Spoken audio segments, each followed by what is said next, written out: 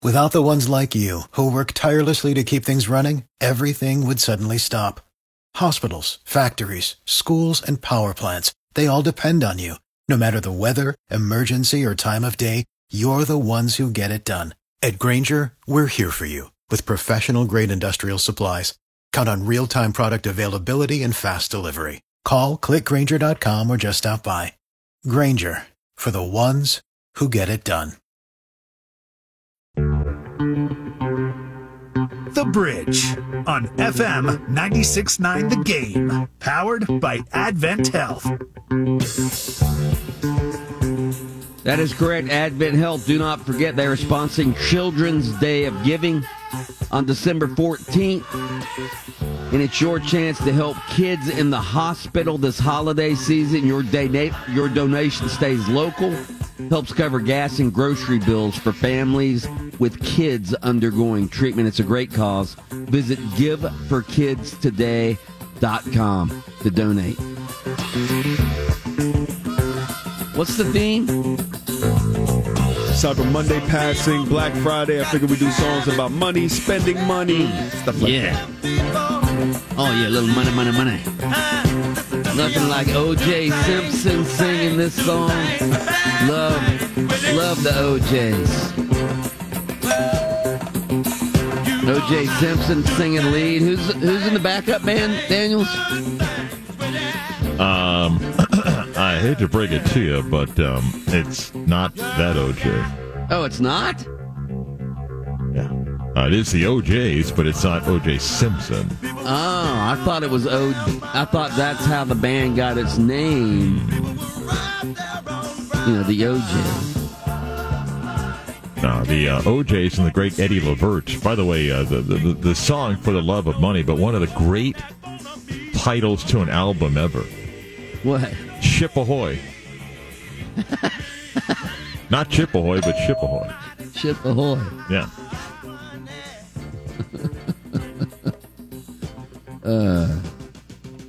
Stan Van Gundy's favorite cookie, Chips Ahoy. What's not to like? Although, if you have people that buy these like other flavored Chip Ahoys, like we can't be friends. There's an original Chip Ahoy, and you must stay true to the original. What, they have other, are they like Oreos? Like red velvet Chip Ahoys and all these other type of flavors. So they're like Oreos. Oreos has all these Yeah, same flavors. deal. I mean, I have no time for you. The thing about Chips Ahoy, and why they're such a good chocolate chip cookie, is they're crunchy. The crunchiness of them. Now, I like a soft chocolate chip cookie, but I think you also... I don't mind it. Yeah, but Chips Ahoy is not that. Right. Yeah. And they are good for dipping in milk, too. Chips Ahoy. See, crunchy and hard. Right. And that's exactly correct. Excellent move there. Excellent move. Yeah. Red velvet Chip Ahoys. Come on, man. Is there anything better, though, than dunking the traditional Oreo in milk? No. Oh, getting it all soft and mushy. Yeah. Then putting that in your mouth. Then there's some Oreo crumbs in your milk, and then you drink that up afterwards. Oh, yeah. Love it. All right, Daniels, before we go any further, we debated this yesterday, all right? So we're not going to debate this again, but we've been talking about it. We did a poll, greatest catch in UCF history, and we put the Alec Holler catch and the J.J. Wharton catch. We put the videos up at 969thegame.com. You can still go look at those videos and vote on our poll if you want. But J.J. Wharton won the poll as of, about 8 o'clock this morning. So J.J. Wharton was winning the poll comfortably. I'm sure you probably don't have an issue. NBC News calling it before the show ends? Okay, but we played the clip of you calling the J.J. Wharton catch earlier. Play the clip real quick for Marc Daniels. 2 seconds, Mike. If we're not having technical difficulties. Well, in defense of Kelly, you throw this stuff when he's got 8 million things going on. Daniels, this has been a thing today for whatever reason. We've had issues. Kelly, I was trying to cover for you right there. It's fine. It's fine. I didn't deserve it. That's why. So let's get straight to the clip, shall we? Here's a snap to Bortles. Blake back. Blindside pressure coming. Steps out, buys time. Looks. JJ's there. Bit of Wharton. He overthrows. Oh, my God! He got it! He got it! Oh, what a catch by Wharton! What a catch! One-handed grab by Wharton. Okay, what I want to ask you is, great call, by the way. You and that's Pat O'Hara, right? That's correct. Okay, great call, but is that Frank in the background? I actually believe that's Bill Harvey. Bill's a longtime friend that would help us in the booth with stats or things like that. And I believe Bill made the trip up there for that. I think so that's Bill Harvey going unbelievable. Woo! I think that was Bill who did that. And Bill's probably listening now and down in South Florida. And I'm pretty sure that was Bill. Frank rarely shows emotion. I think he probably was emotional a little bit there, but I think that was Bill. And so, yeah. And I do want to correct. Yesterday I was wrong. I think on my show somebody texted and I said it was on second down. The person said it was first down. And I said they were wrong, and that person was correct. When I went back, I was looking at the play-by-play chart of that, and my eye looked at the wrong. So the person was right. It was a 1st and 10 at the 30 of that person's listening. So I apologize. They were right. I was wrong. So it was 1st and 10, so they still had time if he didn't make that catch. Well, but again, you're running out of time because remember, the touchdown ties the game with a minute to go, and Temple's trying to win, and then UCF forces a Temple punt. P.J. Walker, who's playing in the NFL now, is the quarterback. How did that happen? UCF. Okay, so UCF scores with 1:06, so they kick off. So you're right. There's probably a minute left. So what did UCF have all their time? So they get the ball at the 30. Temple completes a 13-yard pass out of bounds. Mm-hmm. Then it's incomplete pass, a sack, and then timeout and a sack. UCF gets 2 sacks of P.J. Walker and forces a punt with 28 seconds to go. And they get the ball back with 19 seconds to go at their own 30-yard line. And Bortles hits Rennell Hall for 64. And that sets up clocking it, and then Sean Moffitt hits a 23-yard field goal. Wow. And then who did they play the next? They had to keep winning. Who did they play after Temple? That's the thing that I was talking about yesterday is that, and again, you can have the fun argument about which was the bigger moment. And, Hollers comes in the 12th game of the season. If you go back to the 2013 year, and UCF had a lot of cardiac moments that year, so they beat Temple. They came home on a short week to play Rutgers and annihilated Rutgers. And then beat South Florida. Then came the ice game at SMU. So that was not the last game of the year. They still had 3 more games to play before they got to the Fiesta Bowl. So that was win number 8, and then came Rutgers, South Florida, SMU, and then the bowl game. Real quick, you've seen a lot of UCF games. What are some other great catches in UCF history? Like I brought up the Hail Mary that Brashad Perriman, but that wasn't a great catch. That was a great moment. Can I give you the best no catch in UCF history? Yeah. So earlier that same season, UCF goes to Louisville and wins that game 38-35. And Jeff Godfrey catches the touchdown pass from Blake Bortles, which it is one of the great drives in UCF history. Mm-hmm. The best no catch is, if you go back and look at the play, they stack 3 on the right side. When Bortles throws it, Rennell Hall thinks the pass is for him, and he leaps as high as he can, and the ball just gets over his fingers, and Godfrey catches it all alone in the back corner. If Rennell Hall tips it, then it's 4th down. I don't know if they score. So it's like the best no catch that Rennell Hall, who thinks, oh, my God, I got to go up and get this, and he barely misses, and Godfrey's right there to cradle it 2 hands for the touchdown. That's the best no catch because there's no guarantee they score in 4th down, and then they lose to Louisville, and they wouldn't have gone to the Fiesta Bowl that year. Has anybody ever asked Blake Bortles, was he actually trying to throw at the Grinnell Hall? Yes, and Blake says he saw Jeff, and that was the intended pass. But you can't blame Grinnell Hall. He doesn't know that Godfrey's behind him. And I mean, that was a sick recruiting. That was a sick receiving group right there. Harriman, Hall, Wharton, Josh Reese. I mean, that was the best. That was the best receiving core in the country. Storm Johnson was running the football for them. Yeah, good Lord. Yeah. Before the transfer portal, they got Storm Johnson. Yeah. All right. Straight ahead, World Cup, huge geopolitical match today between Team USA and Iran. Make sure you say Iran and not Iran, or you'll be chastised by Iranian reporters. We'll get to that. Also, NFL news, college football news to get to as well on the bridge. Christmas is the time to say I love you. Share the joys of laughter and the tears. Daniels, is it too early for Christmas music? No, I believe that Thanksgiving starts the holiday season, so I no problem with people enjoying the holiday for the reasons that matter to them. Now more than ever, I think it's okay for people to feel good about things, and we got a lot of negativity that can be overwhelming, so if the holidays brings joy and peace to people, I'm all for it. You put up a Christmas tree. There's a lot of things in my house. You a real tree or artificial tree guy? My wife, everything's real. Come on, man. Scott Harris said yesterday, do Black Friday shopping. He said, Scott, at my house, it's Black Friday and Cyber Monday every day. When the Amazon truck pulls up, we know all the drivers by their first name. Yeah. In fact, it's so busy, there's valet parking for those trucks in front of my house. They don't even just pull up. It's like, here, we'll take it from here. Every time I see the Amazon Prime driver, I always give them a thumbs up because those guys are on the ball, man.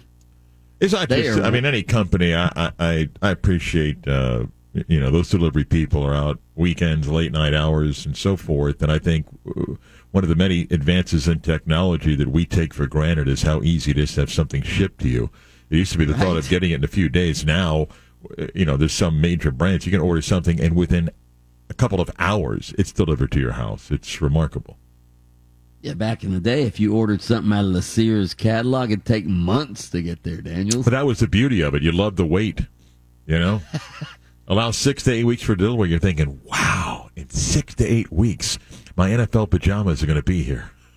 I remember back when I was a kid, even though he'd long since been retired, Ted Williams he endorsed like sporting equipment for Sears, Sears and Roebuck. And for my birthday one year, my mom ordered me the old Ted Williams baseball glove. Ooh, yeah. The Sears and Roebuck catalog. Uh-huh. Oh, man. When that thing came, I got the old Neat's Foot oil out, oiled it up, broke it in, Daniels. That's how you do it.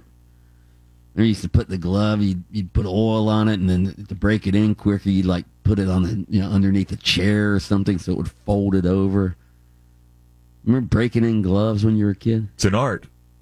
It was an absolute art. I used to love it. Put it under your mattress, under the bed, or whatever you can to break it in and everything. And it still didn't work right. You had to go out there and play like 8,000 games before you finally had it right. That Ted Williams glove was a terrible glove, too. Terrible, but I loved it. Yeah. They probably paid Ted like $600 for the nationwide deal back then. I think it was like $10 was how much the glove cost back then. Yeah. Believe it or not. All right, we're going to say goodbye to our listeners in Tallahassee, listening on FM 96.5 The Spear. You can always continue listening on the iHeartRadio app. Just look for 96.9thegame.com. Otherwise, we will see you bright and early, 6 a.m. tomorrow morning. Let's pause for station identification. All right, Daniels, before we get to this World Cup story, I want to play you a clip that we played earlier in the show. Terrence Ross does like a weekly podcast. Yeah. Former Magic player. He does a weekly podcast. So he and his sidekick, I don't know who his sidekick is on the podcast, the guy who co-hosts the podcast with him, but they're talking about Markel Fultz possibly being back from injury soon. And I want you to listen to Terrence Ross just talk about how the Magic treat injuries. Listen. Fultz is questionable tomorrow? You know something I don't know? Bro, they don't tell us anything anymore. Yo, if Markel comes out, I'm playing no matter what's going on with me. But knowing them, they'll probably play him tomorrow, and we have a back-to-back, and he won't even play the second one. They're probably going to let him play once every 12 games. Okay. Wow. Daniels. Wow. They'll probably let him play once every 12 games. Are the players are like, what in the hell is going on? Are they not? Absolutely. I mean, Terrence Ross has been around here long enough that when he says something, even like that in a podcast, it to me it has some value because he's there witnessing it and he sees it. And Mike, I've reached the point 21 games into the season. Okay, here comes that official disclaimer. I don't blame Jamal Mosley. I don't blame the players that are out there giving their best, and I don't believe any of those individuals are trying to lose games. And what is it that I'm watching? This isn't the Magic team. These are pieces put together on a game-by-game basis because the league requires you, if you own a franchise, to put out guys to play 82 games a year. Mm-hmm. I have no idea if Jamal Mosley is a good coach. I have no idea about the development of some of the young players that are supposed to be the core of this team. I have no idea about the status of guys that have been injured for multiple years. And you're not watching the Magic basketball team. A team is a group of, in this case, young players that develop over the course of a couple of years, and you add some pieces, and you see what you have, and that's how they compete and get better. Now it's who's available to play because we're required to put out a team against somebody else because forfeit is not an option. And that's it. And the guys last night, I watched most of that game. They competed. They were in the ball game. Kevin Durant was Kevin Durant. It was good to see Paolo play. But what is it you're asking anybody to watch? And you're a quarter through this season, and it's done. They're not going to win 14 of 16 anytime soon. So what is the rest of the season? It's, let's see how the young guys develop and get better. Yeah, I guess the only... I mean, we had Dante Marcatelli on, and he said Markel Fultz and or Cole Anthony could play maybe the next game, right? And? So that would be... If those guys... That would be two guys back. Jalen Suggs, it seems like he's not really hurt that bad, so he should be back fairly quickly. Mo Bamba, Chuma Okeke... Again, look like minor injuries. Terrence Ross. I'm sorry to cut you off. Flu. Okay, well, I'm just. That's the saying every week, and then nobody comes back. Okay, I'm just saying. I'm just saying. Okay, again, it's the saying every Carter week. Jr. I don't know about, but Markel Fultz. You know, again, these guys should be back fairly quickly, except for Jonathan Isaac. And, again, we don't know about Wendell Carter Jr. now and that plantar fasciitis. Nobody knows. Nobody knows anything about injuries in the NBA anymore, or most sports. Not even the Magic players. Right. Or the Terrence Ross. Right. So, They don't tell us anything. Again, it is frustrating. I'm not pointing a finger. Injuries happen. It is mind-boggling that it happens to this basketball team at the number that it does, but you're 21 games into the season, a quarter of the year, and what is your fan base now? What? Well, so-and-so's coming back. Okay. So we're back again to the same episode of, hey, wasn't that a good effort? Wasn't that really neat to watch that guy play? They played hard last night. Aren't you tired of that? Again, I watch it. I like Pottle and Franz Wagner, and there's some good plays, but that's 21 games in. We're back to, hey, they played hard. We played a clip earlier this morning from Coach Mosley, Jamal Mosley, and again, he's trying to find the positive in everything. I don't know, he does it. I'm serious. To me, he's like a coach of the year putting up with that every game, but go ahead, yeah. Yeah, and evoked memories, elicited memories of Jacques Vaughn. Remember we used to make fun of Jacques Vaughn? Yeah. Huh? Yeah. And no matter what happened, Jacques Vaughn was always positive, and I would start playing the Good Ship Lollipop by Shirley Temple every time Jacques Vaughn would give an interview, because it was just always lemon drops and gumballs and lemon drops. Right, and look what it did. It made him look like Lovie Smith. And even though he won't be the coach long term, at least Jacques Vaughn could look down at the Magic bench and goes, at least I have Kevin Durant. At least I can have him just go out and do this. I don't want to criticize the Magic, because what are you criticizing? I can't criticize the guys that played last night. And even against the now Philadelphia's missing their top 3 players. The Magic gave up 133. Who am I going to rip? Half the guys that played shouldn't even be playing in the NBA. So, you want to rip, 8 guys and 4 of them that shouldn't be playing? You got to play better defense. Who are you yelling at? What's the point of, criticizing that stuff? They're only 4.5 out of the play-in. Hey, the glass is always half full if you put certain angles to it. I would love to have the team play those games that you are truly analyzing the night before about, hey, that possession or that went well or that didn't go well and so forth. But how can you rip the group that plays right now? I just don't want another season. This is it. You're already into it. No, I refuse to believe it right now. I'm going to give it until Christmas. I hope I'm wrong. And like I said, I would love to. Can we at least Can we at least give it till Christmas? Can we at least have some hope until Mike, Christmas? you could do it. It's Christmas, Daniel. Mike, it's the Christmas. I understand. You could do this as long as you want. Okay, and there's nothing wrong with that. But can I just do this? Okay, the team is 5-16 right now, right? Okay. And based on what you're saying is all these players are coming back. Okay. Mm-hmm. I want you to listen to their schedule.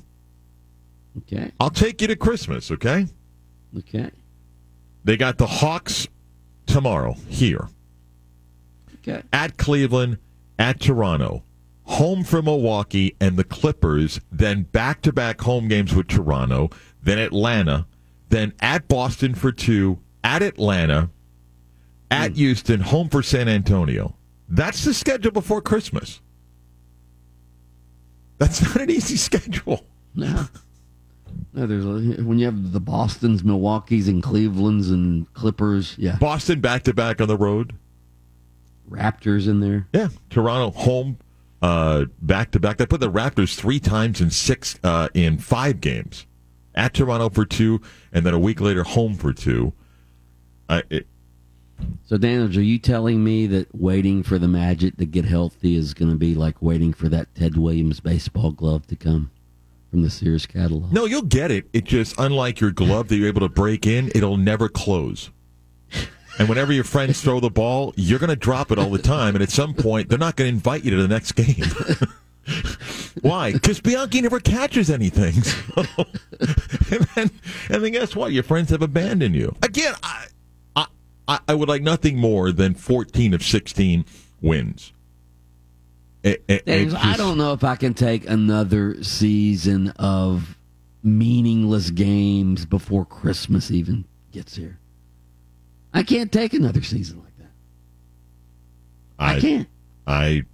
I don't want it either, but this is what it is, and it's the same stuff. Like last night, how many times has the Magic fan seen that game? And I'm not even criticizing anybody. Just the point is, hey, boy, really good effort by the group tonight, considering how shorthanded they were.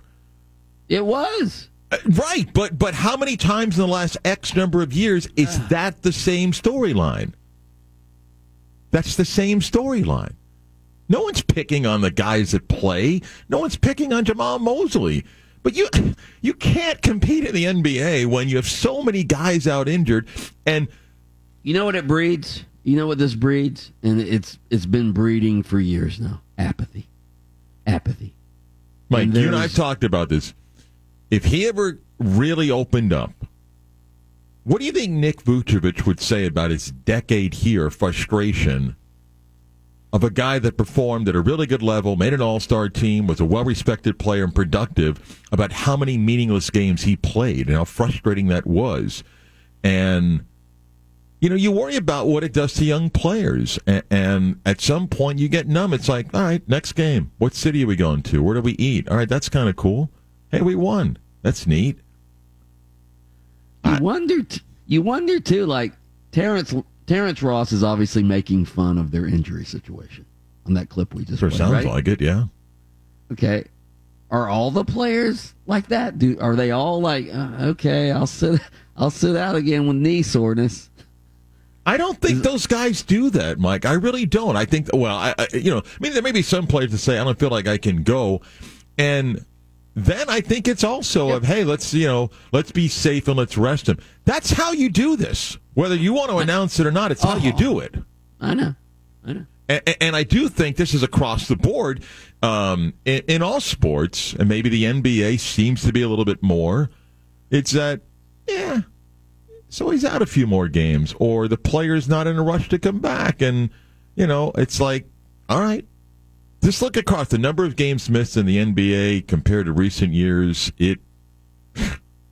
That's what Adam Silver doesn't know how to tackle, doesn't know how to do it, doesn't know what to say. Can't publicly call somebody if you think they're tanking for Wembayama. Can't pick a fight with the Players Association, but everybody knows what the league thinks. It's like it's out of control of guys that are just load management, can't play back to back, can't play 3 and 4. So what they do, they tinker with the schedule to reduce the back to backs, put these 2-game series where you're not traveling as much. Doesn't change anything. Guys are like, catch in a week. All right. There you have it. All right, let's get back to what is the biggest political sporting event we've had in years in this country. We'll talk about 2 kinds of football when the bridge brought to AdventHealth continues next.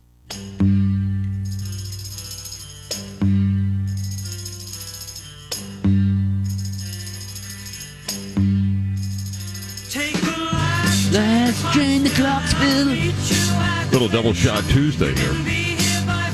Songs from bands named after primates. These are songs that have a city in its title.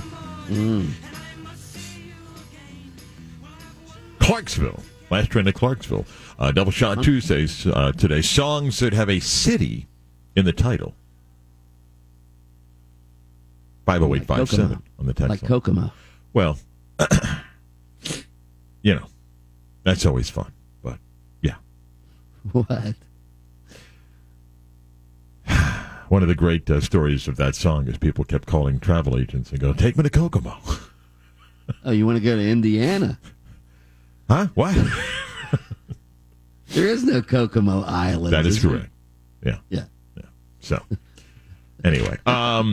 I've said this for quite some time. The last sporting event in which the United States can rally a country as an underdog is World Cup soccer. Mm-hmm. I don't know if this team is going to make a run that it could get to a semifinal or final. It needs to win today to advance out of group play. And there are also very few things that can draw national interest that combine sports and politics. I think in the Olympics we had very few of those moments. A Russia-USA game or match is not as big as it used to be. And yet, because of recent news and political events, there's an added intrigue to today's match between the U.S. and Iran, and you don't get that much these days when sports on an international level comes about. As you know, even though you may not follow soccer as closely, there are countries that will play, whether it be in a World Cup or another international competition, that have been at war for centuries. And it takes a little bit different meaning. But today it's got an underlying theme to this match in many ways. Absolutely. And we all know what's going on in Iran with the protests over women's rights and, some of the violent protests going on over there. By the way, I'm a little baffled, like the U.S. Soccer Federation. All right, they've become embroiled in this controversy because on their official social media pages the other day, they posted, they're promoting this match, and they're showing the Iranian flag stripped of the emblem in the middle of it of the Islamic Republic. All right, they just showed the colors of the flag, and they stripped that emblem off of it as a show of support for the protesters in Iran. All right, so that became a big controversy. Iran demanded that the U.S. be kicked out of the World Cup after they did this. And then I guess the U.S. Soccer Federation put the official flag back up on their website. Is that right? Well, what are they doing? Responsibility is totality. Just because, now, again, it happened. The social media person director for U.S. Soccer, or whoever posted that, I'm not quite sure it went up the protocol line. And I can't speak for the checks and balance at U.S. Soccer when it comes to social media postings. I'm going to guess, and there was a lot of speculation as I was looking at this story the last couple of days, that someone posted something without running it up the flagpole. But once it's out, you're responsible for it. That's just on you. And U.S. Soccer, I think, realized they had a mini crisis on their hand and then tried to be at the forefront of it. I'm going to guess that somebody down the line that's posting stuff that, we're going to post a picture of practice, we're going to post a picture of these players, that it's just common for them that somebody went and posted something that for that magnitude was not run up the flagpole, and the U.S. couldn't be, we didn't do it. How could something of that magnitude not be run up the flagpole? You'd be shocked at how many people have access to click send. And that doesn't excuse it, and the U.S. tried to get out in front by saying, look, this is, we apologize. Now they're saying it was a one-day thing. We just wanted to show support, and, Right, which I think was PR spin. Again, it's my guess that they never would have approved that, and somebody thought, hey, this will show support for women and everything, and that's what happened. The clip that people are playing back of Tyler Adams, the U.S. captain, asked a question by a member of the Iranian press. Mm-hmm. He gave a great answer. I wish Tyler Adams would have asked the person asking the question, are you married and have a daughter? And if you choose to answer that question, are you okay if their lives are basically controlled as it is in Iran? Yeah. And I would have liked to have seen that spin go back on the reporter to say, can you justify why behavior is accepted in your country like that when about 97% of the globe believes that women should have rights? That would have been great. That would have been a great comeback. Yeah, it's hard to think of that in the moment. Right. I mean, and I thought his answer was great as well. I've got Sean Gregory writes for Time Magazine. He's been a guest on my show a couple of times, and he wrote a really good piece about today's match, but he brings it back to the last time these two teams played in a World Cup, and it is eerily similar in a number of ways. In '98, Iran eliminated the U.S. in the World Cup, and political tension back then had reached a very high level. 98 is still years removed of the hostage crisis, but the political tension was certainly there from the Shah to the Ayatollah. And for that match, there was a lot of tension going on.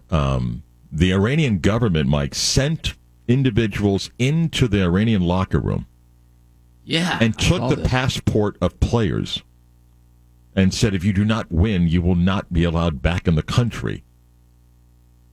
That took place during the match in '98.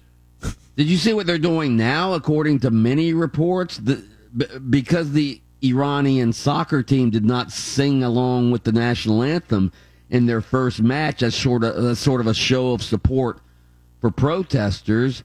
According to these reports, the families of these soccer players have been threatened with imprisonment and torture if the players fail to behave moving forward.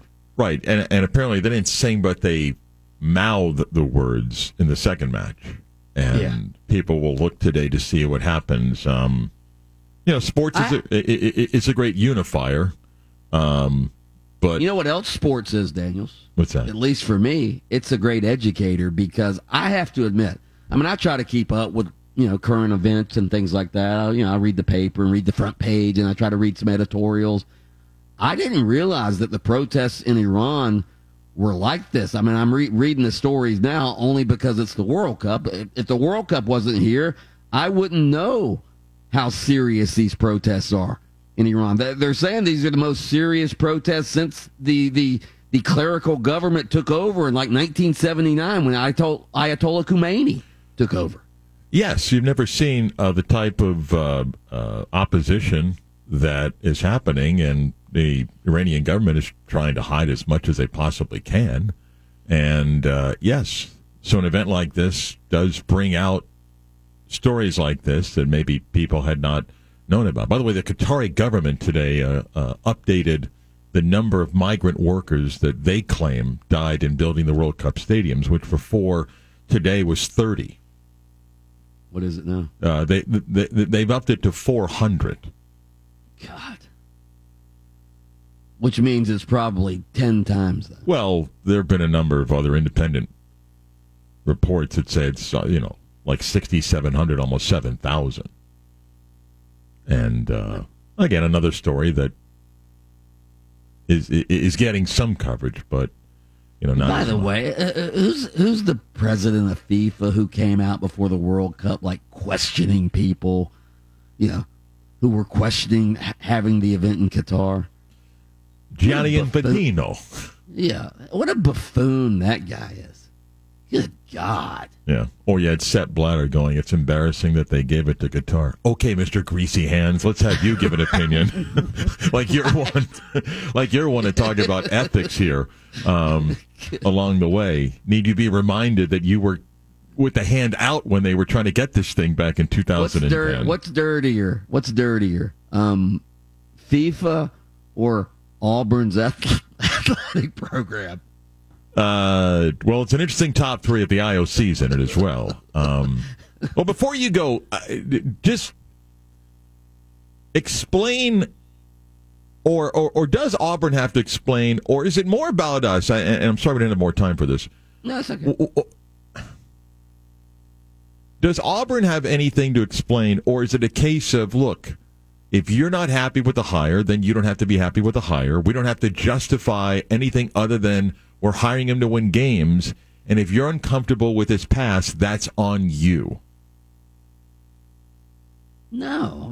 I think they should have to explain. I mean, you're asking. I mean, this, and I realize we sort of roll our eyes when we talk about this is college football. These are student athletes that the coach is leading here, all right? And Hugh Freeze doesn't just have a past with that comes with, NCAA violations. He also has a lot of moral questions in his past. I mean, it would be like if Art Briles is hired, all right?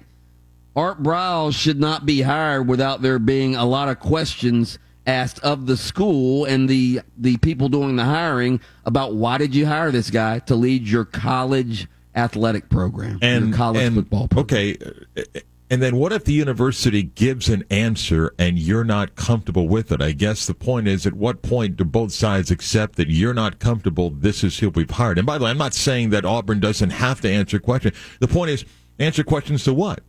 Auburn made the decision to hire somebody to win football games and make money for the program. If you're looking for a moral compass here, I guess what I'm saying is, then you're looking in the wrong industry. Because this sport gave up that moral compass many years ago. Not everyone, but most have. I would almost feel better if Auburn would even just say that. Right, but you know why they don't say that. Yeah. Yeah, well, they don't. Why don't they say it? Why don't they just say, listen, we're in the business of winning football games. Hugh Freeze, yes, he made mistakes in the past. We all deserve a second chance, and we think he's a good football coach. And to us, the most important thing is he's a good football coach. Well, I think they did everything except the last line. I think they've done that. And I think what they're saying is, and I do think that they have fueled certain people in the media to sell the point. And here you go. Paul bought it. Yesterday, he was completely different than when he was grilling Hugh Freeze at the SEC Media Day when the NCAA investigations were out. And there's that video on YouTube of him really kind of doing a Mike Wallace Q&A of Hugh Freeze in Hoover about the allegations and so forth. And yet yesterday it was, well, he's beat Nick Saban a couple of times and Auburn wants to win and, we're a forgiving society. It was like, wow. Okay. Yeah. Hey, he's back in the SEC. Paul's got to promote him on the SEC network, right? Come on, man. You just want to win some football games. What about, Mike? Can't about 13 Saturdays in fall. That's all we care about. That's all that matters. That's what Coach Jordan used to tell us, and that's what Coach Dye used to tell us, and we're going to follow that same philosophy in Auburn. Peace, love, and boiled peanuts. Have a good show, Marc. Double Shot Tuesday. Today's theme are songs that have a city in the title. 50857 on the text line. Tuesday edition of our show. Next.